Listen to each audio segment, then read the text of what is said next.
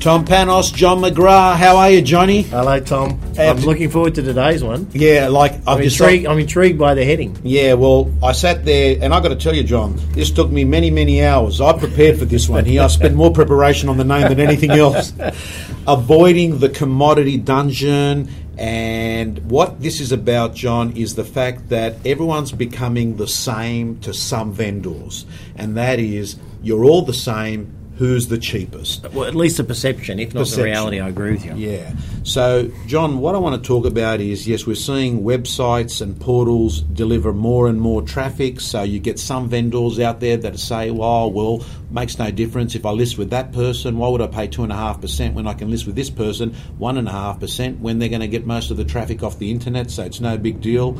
And I want to talk about the fact that people need to move from being a commodity and start being a value-added provider. Show more, do more, give more. I know that the McGrath philosophy has always been, it's not about selling a house, it's about actually getting a premium home. In fact, you've got premium price. Premium price. You've got a brand strategy that says your home is worth more with McGrath. Have I said that right? Yeah. No, and I think you're exactly right, Tom. This is about, first thing is, you need to decide and be confident as to whether or not you do add value. Because I actually believe it is a reality to say some agents are commodity agents. There are agents that turn up and say they'll put your property in the paper, they'll put it on this website, they'll open for inspection, but there's no value add. So I would call that a commodity. Then, of course, there are agents, I believe, that have terrific recommendations, have connections that have the ability to get your property into areas that no one else can. They give you advice that can make you thousands based on their experience and their skill and their insights. So for me, they're not commodity agents. So I understand if I'm a seller and 3 agents all turn up and they're all enthusiastic and they all say the same thing and none of them add anything of particular value, I'm shopping for the cheapest commission. And people say, well, that's the wrong thing to do. No, it's actually the right thing to do if you're a vendor that cannot see any difference between the 3 people you just met.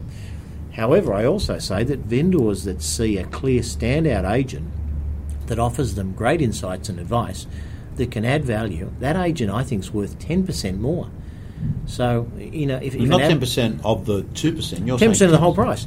If you're sitting there and your house is worth about $700,000 and a really great agent says, here's how I would style it. Here is a marketplace you haven't considered. Here's where I would get it into. Here's how I recommend we get some landscaping done. We need to invest $3,000 or $4,000. I believe this can make you 50 or 60, and it usually can if you make great recommendations. That's a 5 or 10%. Therefore, that agent no longer sounds expensive, being 1% more, because they're delivering you at least 5, probably 10% more in value. So I think it's a real trap that people have got caught into thinking they turn up, they open the door, they hand out some brochures, they stick it in the local paper, they stick it on the web. That's what the agent does. That might have been right in the old days, but nowadays that's not enough. Yeah. So, John, there's a saying that the cheapest agent is the one that gets you the best price. Correct. And I think talking about what we're talking about here is basically saying that if you don't want to be a commodity, if you don't want to be picked on price, you better offer something else than price. You've got to be very, very clear about what your separation points are versus your competitor, and you've got to be able to make the vendor feel that if you're 20 grand and 10 grand in marketing, so you're 30,000, but someone else is going in there with a $10,000 proposition, you've got to be able to show that vendor, I might be $20,000 dearer. Now, I'm using an extreme example, John, because generally you might not be $20,000 dearer, but you've got to be able to illustrate that your $20,000 that they're going to pay you extra, they're going to get not only that $20,000 back, but potentially another $50,000. And the ability to have language and communication and a belief and a strategy to articulate that to a seller is critical, isn't it? Oh, look, it really is, Tom. And if you put it in real numbers, for most of the listeners on this podcast, their average price, let's call it the median price for a big city in Australia, $750,000. Most good agents at that level are probably on around a 2.5% fee, and most discount agents are probably around 1.5%. So we're talking about 1% of $750,000, which is $7,500. So the question is, can you demonstrate to me as the vendor with clarity and confidence that if I hire you and pay you $7,500 more, you're going to get me, call it $15,000 or more. I think that's a no-brainer if you're a great agent. I think if you're not a great agent and you are a commodity agent, that's a really difficult conversation. Therefore, you default back to the 1.5%. So it starts with, as you mentioned, Tom, a philosophy. So our philosophy is we're not here to sell your property. We're here to get a maximum price. Because guess what, Mr. Seller, you can sell your property yourself without us and save 2.5%. In my belief, in my world, you won't get the best price, but you'll sell it. So I think you've got to start from the point of view that everything you recommend and say is to get a premium price. So when it comes to marketing, I understand that anyone can get on realestate.com or put in one of your local papers, put an ad, Tom. But the question is, what are you going to add in terms of value? So how do you present the home? What's the quality of your suppliers and photography like, and your imagery? What's the quality of your copy?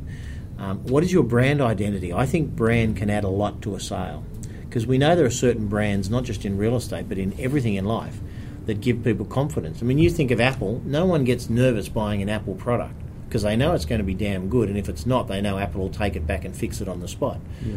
So also you've got your personal brand, then you've got your business brand. Within your community, what are you doing to build the integrity and the confidence of the community in your business brand as well as your personal brand? So I think these are all factors about taking yourself away from being a commodity. At the corporate level you need to, at the personal level you need to.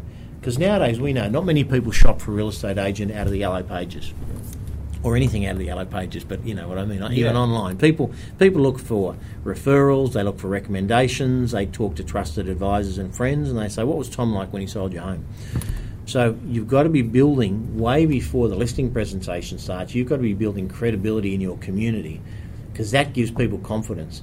Because I think at the end of the day, the discounting agent that takes that as a philosophy, their days are numbered. Because you can only go down so much. You can go down to zero, and then there's not much more. It's a race to the bottom, isn't it? It is a race to the bottom. In fact, Tom Peters talks about you can't shrink your way to greatness, and I think that's a really good way to look at business. You're better to expand, offer more, have people that are intelligent, that are prepared to pay for it because they get value. I think that's for me, it's a better strategy. I'm not saying discounting is something you shouldn't even consider, but I think it's something that's really is a slippery slope. So, John, you've talked about the brand component. You talked about having the strategy. You talked about recommending of marketing.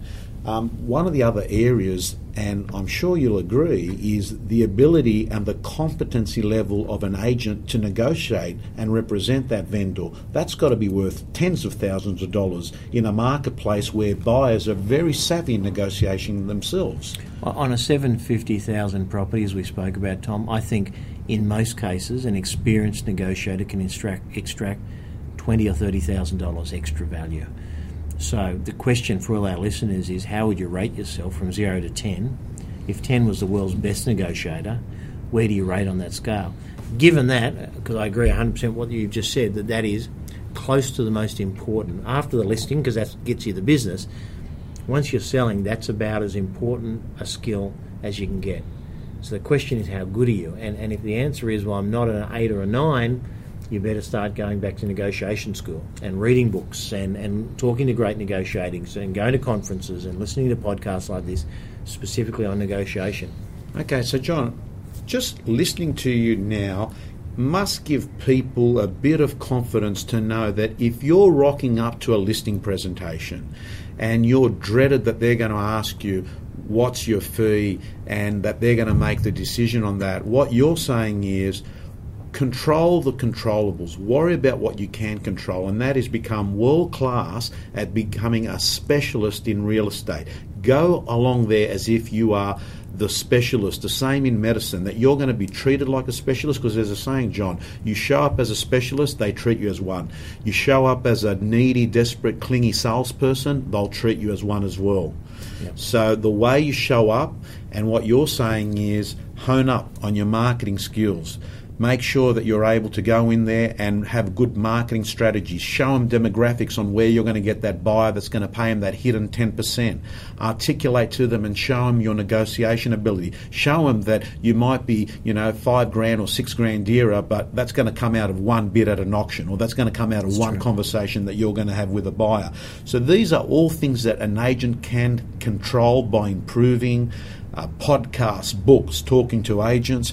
John, I know that McGrath, you've got your belief is that there's a process and there's a science to getting a premium price. And I know you've talked about it at many of our real estate gyms. And I think it's along the lines of marketing, competitive bidding, presentation. So, how do you get the premium price? You need to get more buyers. The buyers that come along and attend your property or inquire on your property need to get emotionally connected, and then in an ideal scenario you create competitive tension between the buyers. So that's the formula. If it was a science, which I think in a way it is, that'd be the formula. So then you ask yourself, well, how do you get more buyers emotionally connected? Well, you've got to get the pricing right, you've got to get the marketing right, and you need to have the home presented right. So I think it is a formula, and whatever formula, that just happens to be ours, but people can develop their own. But we've just over the years found that that's a very simple way. It's interesting, Tom, you talked about not turning up needy. I just downloaded a book about 2 weeks ago called The Obstacle is the Way. I read about it online, I downloaded it as I do with audio books, and I've listened to it over the last 2 weeks. And it talks about, one of the case studies it talks about is George Clooney. Pre him being famous, he was, like many other people around the world, a struggling young actor with a lot of talent and no work. And he was turning up and getting frustrated at castings because he knew he had talent, and he was finding it very frustrating. Sit in a waiting room 2 or 3 times a day, pitch for a part, never hear back from anyone, or get rejected the next day. And he thought about it, and someone was coaching him around this, and they said, well, you can't blame the casting agent or the director.